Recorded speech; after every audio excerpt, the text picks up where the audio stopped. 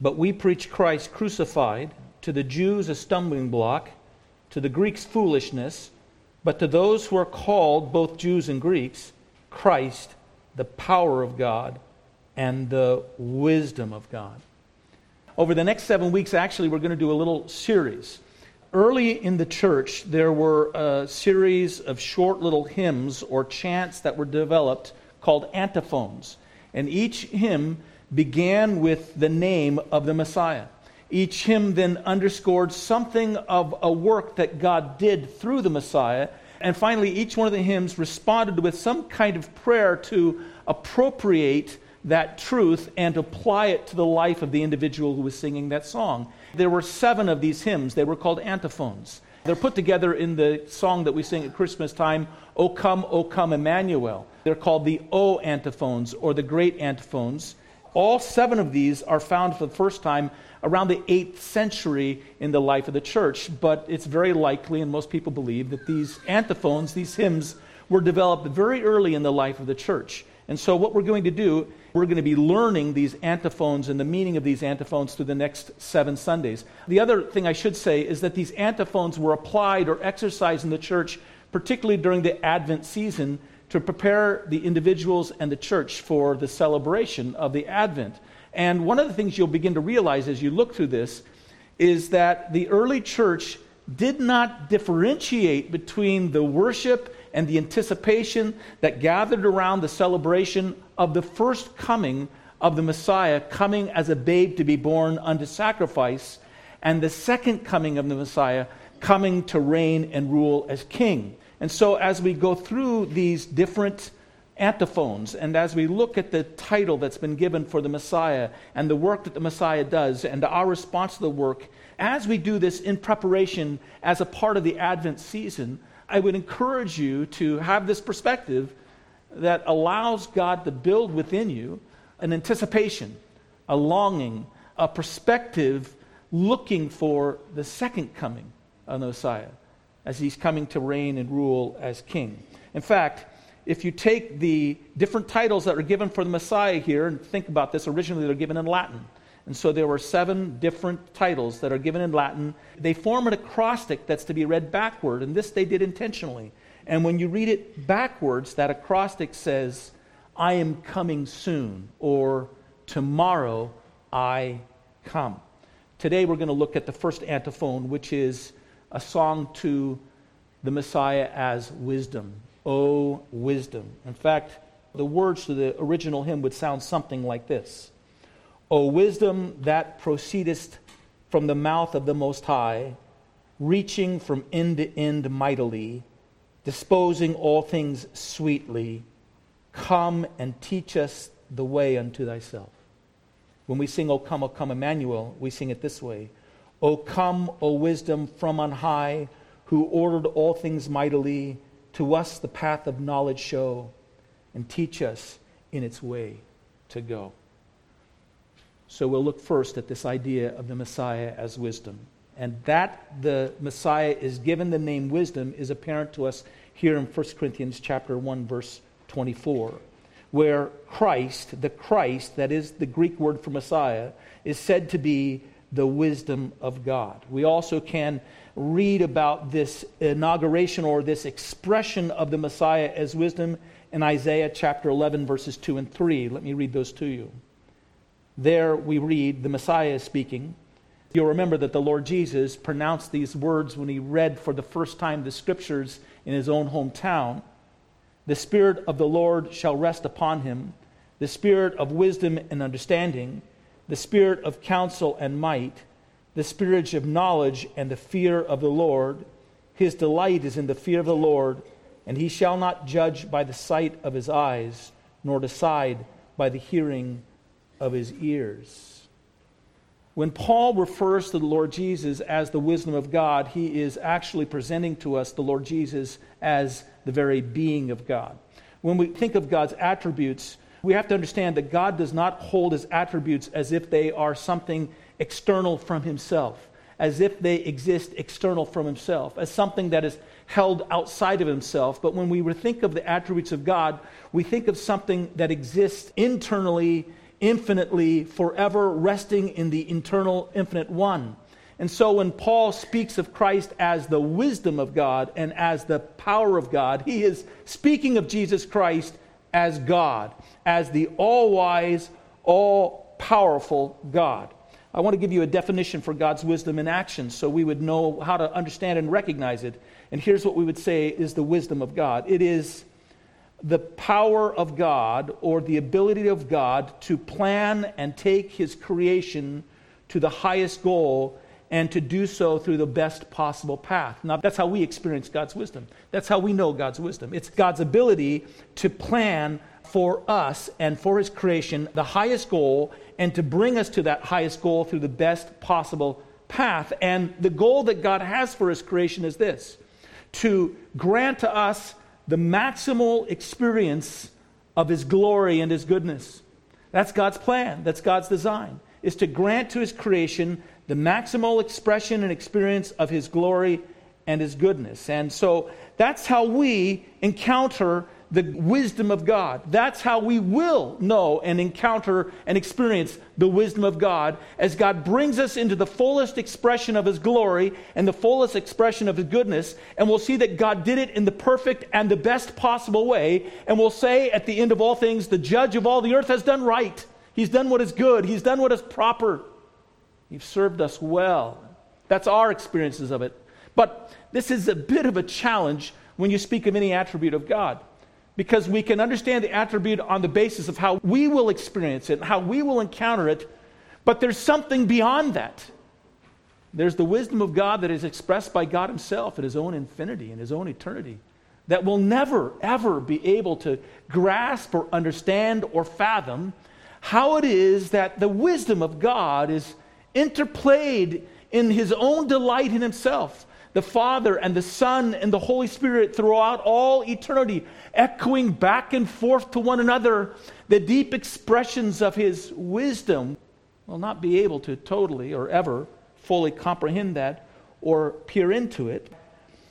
I would believe that what we experience of the wisdom of God in our life, of the glory of God, of the maximal goodness of God, is the overflow of the delight that God has infinitely and eternally expressed as God the Father and God the Son and God the Holy Spirit.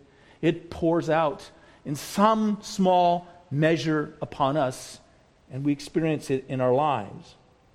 For us as creatures, the first view that we are given of the wisdom of God is in his creative order and the expression that he gave in creating all things.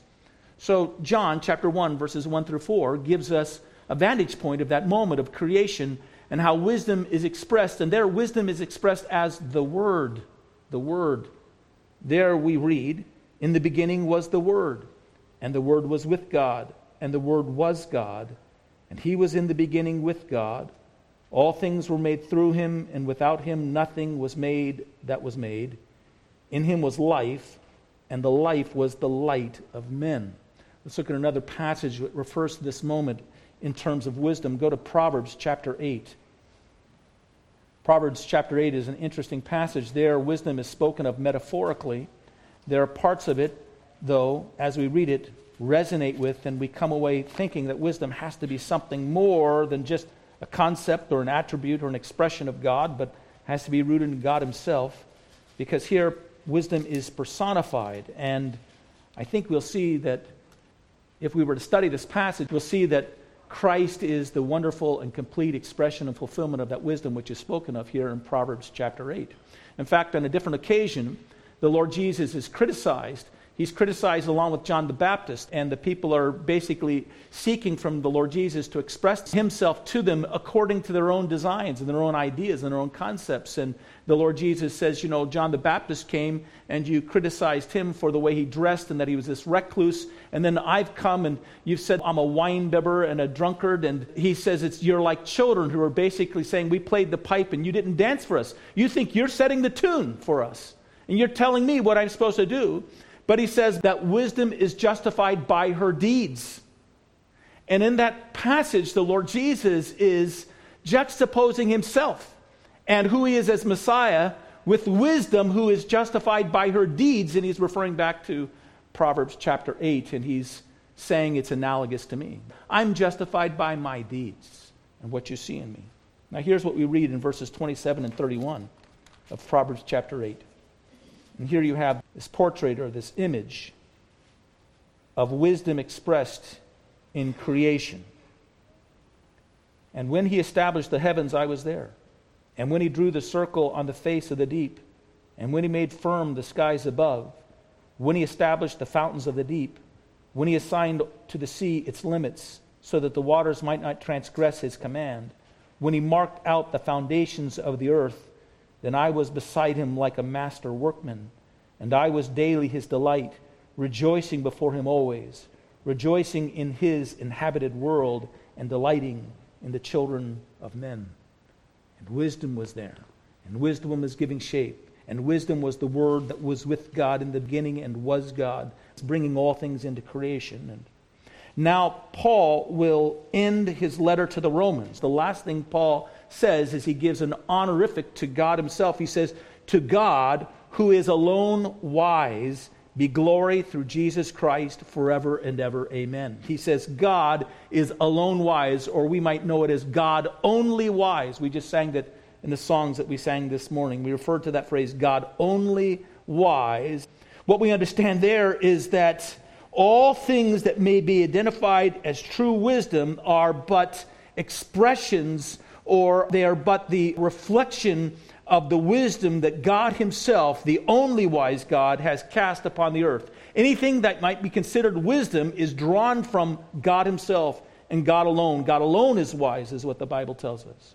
What wisdom we find in life, that which we see expressed throughout creation. When you see a little mud dauber building its nest, when you see squirrels out here before the winter gathering their nuts, when you see parents passing on wisdom and instruction to their children, what you're seeing is a reflection of the uncreated wisdom of God that is being diffused into his creation by his decrees. The decree that was given to all its creation, that they be fruitful and multiply according to their kind. And in that, God then suffused into his creation his own wisdom to guide and direct his created order. What you're seeing then of wisdom is something of the residue and expression of what God has placed of his own wisdom in creation. And we see it throughout the creative order. We see it at every level, and we see it in our own human race. I don't know if you know this, but we Christians are not always that smart. And there are people that are not Christians that are much wiser oftentimes than us and how they conduct themselves. As you look at them and you think of the ideas they've come up with, you have to recognize something that God has suffused throughout the human race. The notes of his own wisdom. What we as human beings have done, by the way, is we've distorted that wisdom. We've turned it into cleverness and craftiness, and we've used it to achieve foolish ends. The greatness of our folly and the greatness of our sin is that our folly and our sin is nothing but the distorted, refracted wisdom of God that has shone upon us and had come to us, and we've twisted it and abused it, and that's what sin is, and we'll talk about that more in just a moment. But enough to only note this, just by way of concluding these thoughts here, is that God is wise. God is the only wise God. God's wisdom is infinite. Christ is the infinite wisdom that is God. And God's wisdom is and will be experienced by us creatures in the realization of God's glory and God's goodness. And so we sing, "O wisdom that proceeds from the mouth of the Most High, reaching from end to end mightily, and disposing all things sweetly, come and teach us thy way unto thyself." What I'd like to do is I'd like us to consider wisdom from the vantage point of time. I think there's so many things that we understand, and we understand it as a way of applying to ourselves by seeing ourselves as we live our lives in our stance before time, as it stirs and fills in around us. And so let's look at wisdom as we gaze upon it, as we acquire it or gain it or take hold of it for ourselves within the concept of time. And the first thing I'd say this is the way wisdom begins for us when we look at our past through the cross of Jesus Christ. When we look at our past through the cross of Jesus Christ, and our response is to confess. I look at what God has done through the cross And I see his wisdom displayed there, and I confess. Remember that Paul says, we preach Christ crucified. Christ, the wisdom of God. And so, for us, initially, laying hold of the wisdom of God, we see it through the cross and what Christ has done for us. And yes, as I look back through my life, I can see all kinds of things, and I drop memories that I can be quite thankful for. And it is wisdom for me to look upon those things and to give gratitude and to be thankful. And the Bible does, in its wisdom, say, in everything give thanks. For this is the will of God in Christ Jesus concerning you. And that's wisdom.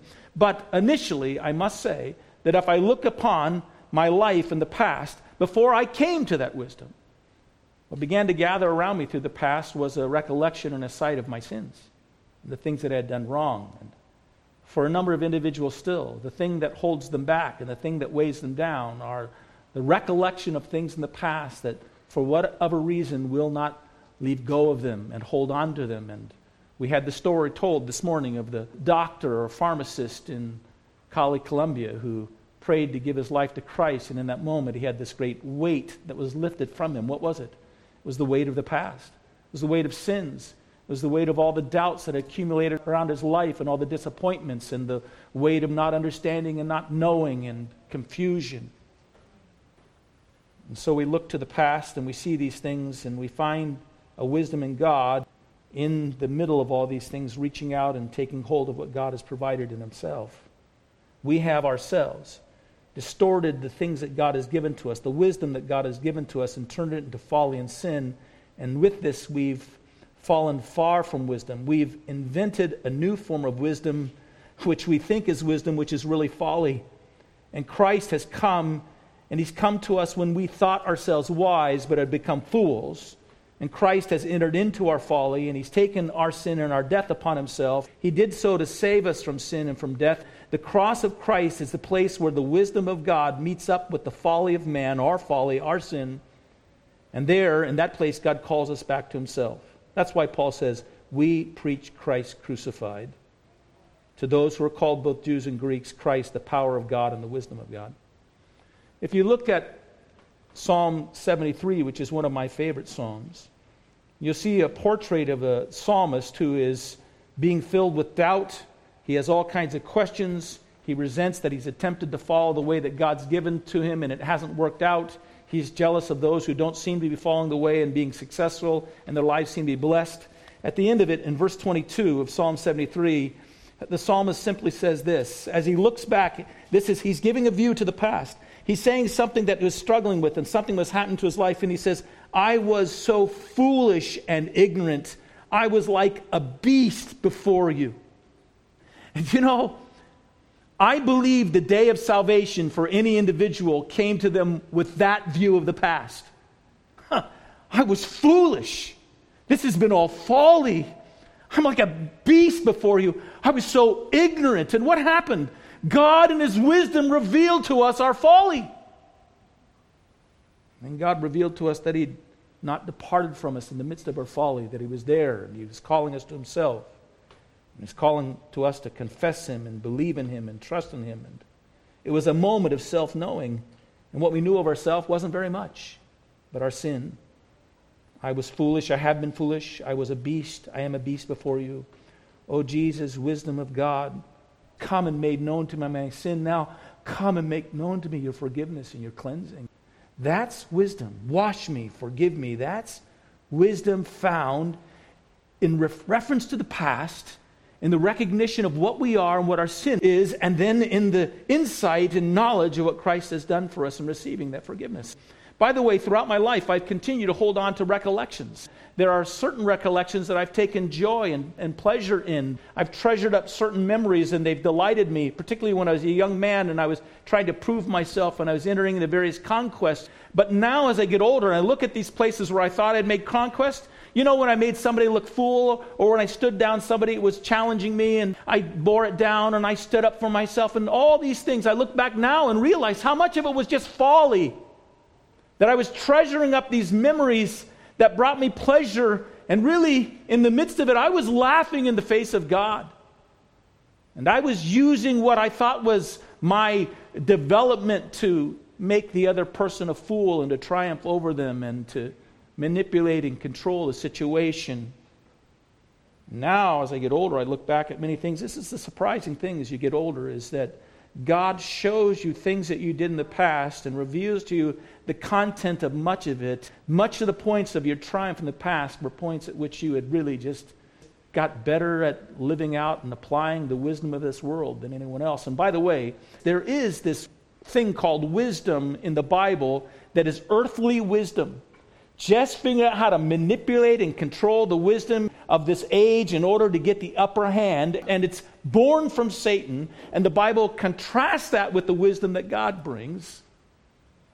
What I've discovered is many of these pleasant ideas or these thoughts that have come to me in the past and have brought a chuckle to my mind of something that I've done. That's actually a reflection of a place where I was just choosing the wisdom of this world and living in the midst of folly. And as you get older and as you begin to see these things and God reveals these things to you, you see that there was arrogance here and there was self-love here and there was foolishness there and there was great ignorance of what God was doing and who God was in the midst of it, and it was callous to others. And here's the wonderful truth, though.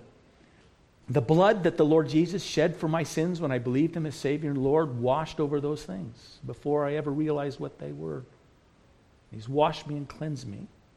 My great joy is in knowing that my broken past is brought under the claim of the cross and it's covered in the shed blood of Jesus Christ for my sins. Yet it's good, in my mind, to confess, oh, how foolish I was. How ignorant I was. I was like a brute beast before you, but you were always with me. You were holding me still. You were calling me unto yourself. Oh God, how faithful and true you are.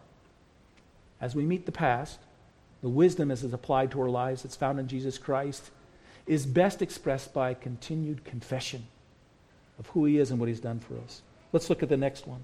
It's the way of wisdom in the present. That is, what we do in the present to apply wisdom, and here's what it is. The way of wisdom in the present is to turn into Christ. In other words, the way of wisdom in the present is to choose Christ. When you read the Proverbs of Solomon, you're being presented with the wisdom that God gave to Solomon juxtaposed against the wisdom that men choose and the folly that men choose. And throughout the Proverbs, you're given this choice constantly between choosing wisdom or choosing folly. Solomon is laying out this as this great wisdom that has been given to him. Basically, Solomon is, you choose my way of wisdom that I see as truthful and good and right, or you choose the way of folly. And when the Lord Jesus came along, the Lord Jesus said of Himself, one greater than Solomon is here.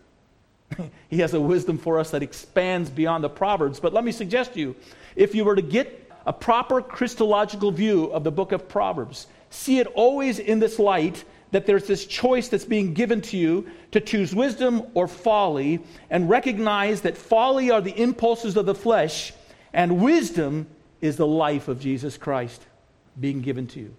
Actually, I ran an experiment a couple days ago. I thought, let me just turn anywhere in my Bible in the book of Proverbs and read a section of verses. Whatever I find, I'll just write those down, and that's what I'll share with you this morning. I just opened up the book of Proverbs to Proverbs 12. Let me read to you verses 17 through 22. I just want you to see this constant choice that's being given. This is the balance of the book of Proverbs. Choosing wisdom or choosing folly. Here's what we read. Proverbs chapter 12, verses 17 through 22. He who speaks truth declares righteousness. There's the outcome of wisdom. But a false witness, deceit. There's folly. There is one who speaks like a piercing sword, but the tongue of the wise promotes health. The truthful lip shall be established forever, but the lying tongue is but for a moment. Deceit is in the heart of those who devise evil, but counselors of peace have joy. No grave trouble will overtake the righteous, but the wicked will be filled with evil. Lying lips are an abomination to the Lord, but those who deal truthfully are His delight. You see here the choice that's being set before you? It's all throughout the book of Proverbs. And now we're being called to choose Christ. Actually, James. I preached a series on James years and years ago. I'm not quite where Luther was. Luther called it an epistle of straw. But when I preached on it, it wasn't like I loved the book of James. To me, it comes across, initially when I was looking at it, trying to figure out, it's like a book of ethics. And what surprised me, when I announced that I was going to be preaching a series on James, a number of people came up in the church and said, oh, it's my favorite book. I don't know why that's your favorite book. Why would you like a book that just basically gives you a bunch of do's and don'ts? But then I recognized that in it, God was making known a wisdom that was completely and totally embodied in the life of Jesus Christ. James 1:5 says, if anyone lacks wisdom, let him ask of God, who gives liberally and without reproach, and it will be given to him.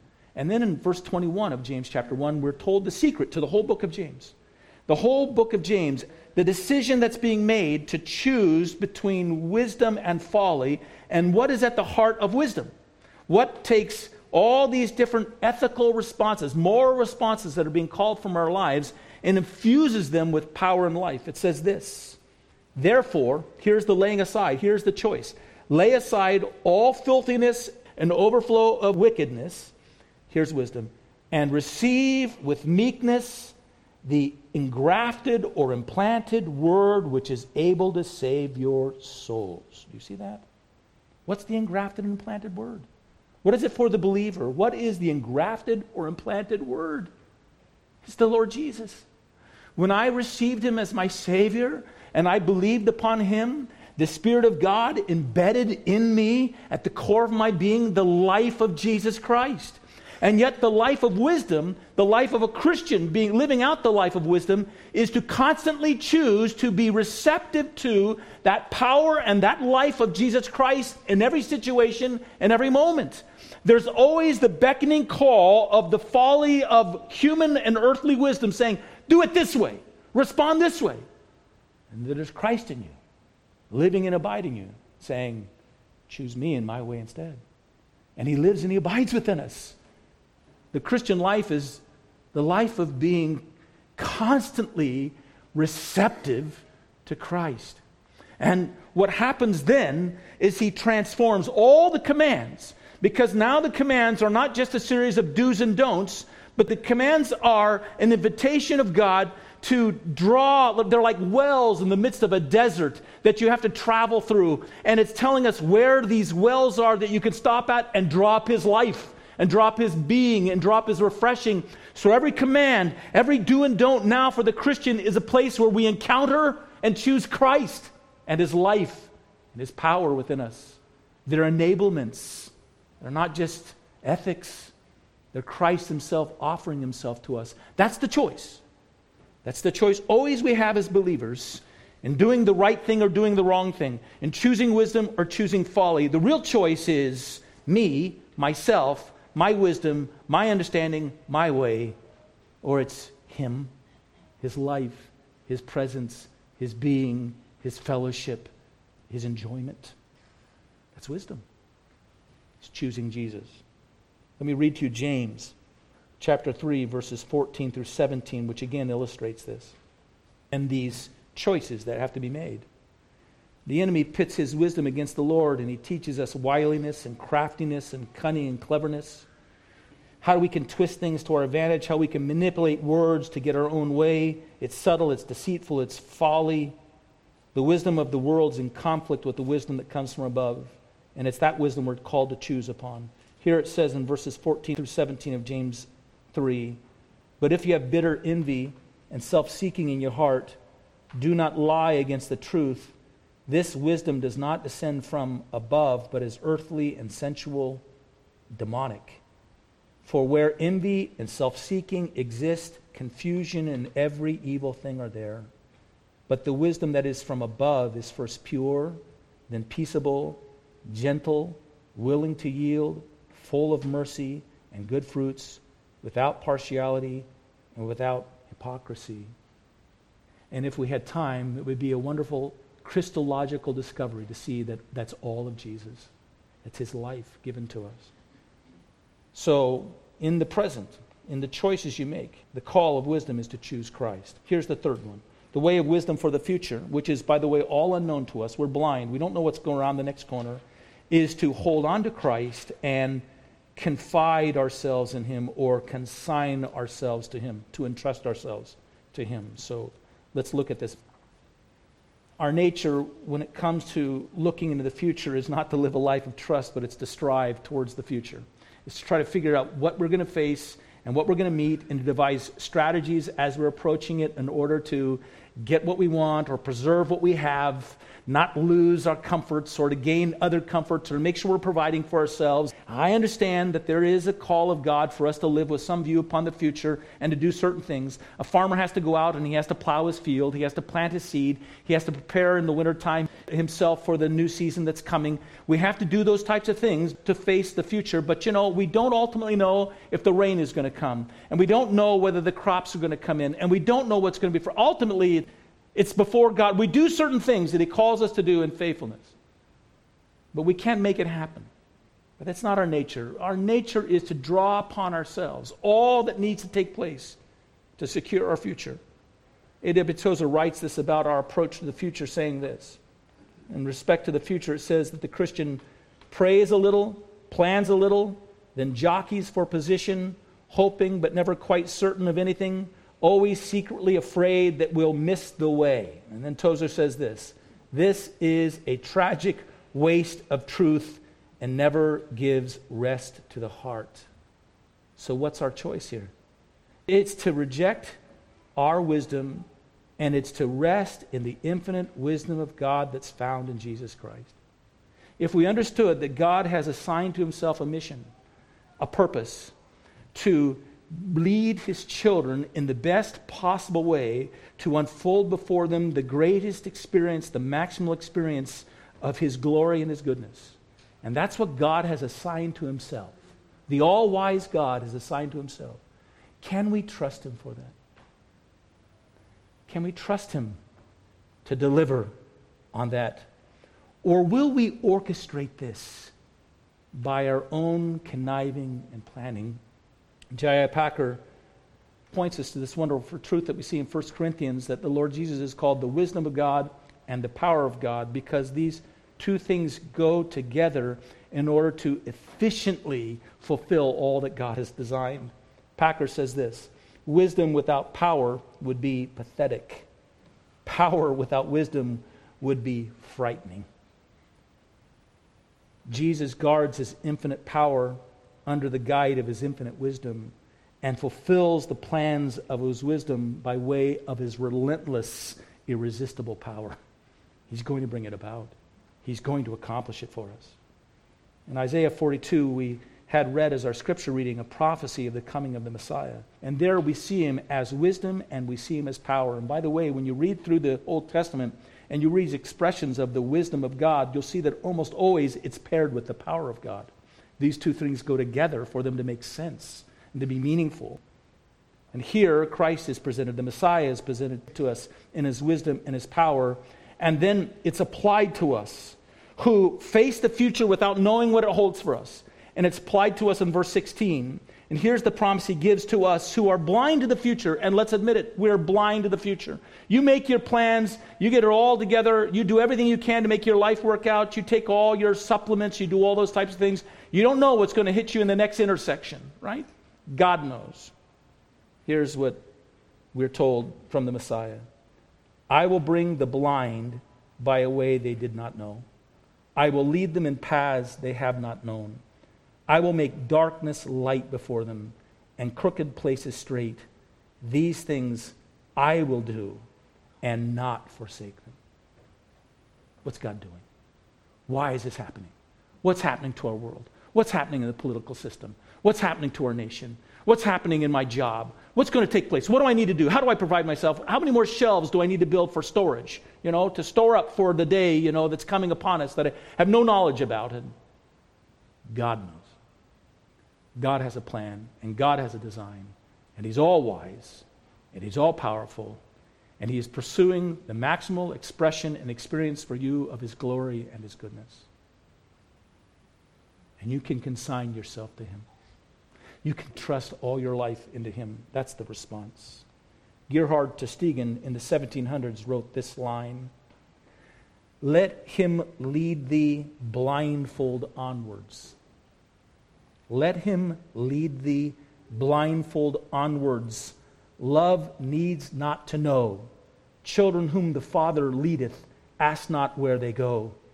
Though the path be all unknown, over moors and mountains lone. You can trust him. You can rest in him. Add another passage to you. God speaking to Cyrus and calling upon Cyrus and telling Cyrus what it is that he's going to accomplish through him, gives a promise to Cyrus that we would wisely apply to ourselves. This is what God says in Isaiah 45, verses 2 and 3. I'll go before you and make the crooked places straight. I will break in pieces the gates of bronze and cut the bars of iron. I will give you the treasures of darkness, the hidden riches of secret places, that you may know that I, the Lord, who call you by your name, am the God of Israel. Wisdom. Wisdom in our Savior. For the past we confess. For the present we choose him. For the future we consign ourselves to him. Let's pray. Here we are moving, God, towards a season of celebration.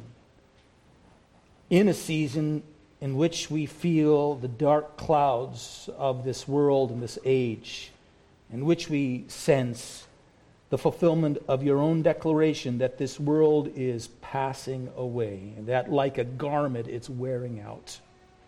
And as it wears out, there may be a fear that what will wear out is the floor from underneath us. Help us to remember that we are held in the everlasting arms of the only wise God and our Savior Jesus Christ, who is wisdom, the wisdom of God and the power of God to us. Thank you that our entry point to you was by way of the cross and his sacrifice for our sins. All things past answered in him. Thank you, dear Jesus, you walk by our side daily, calling us to choose you, O God, for the future. We set ourselves at rest in thee, and we give you praise in Jesus' name. Amen.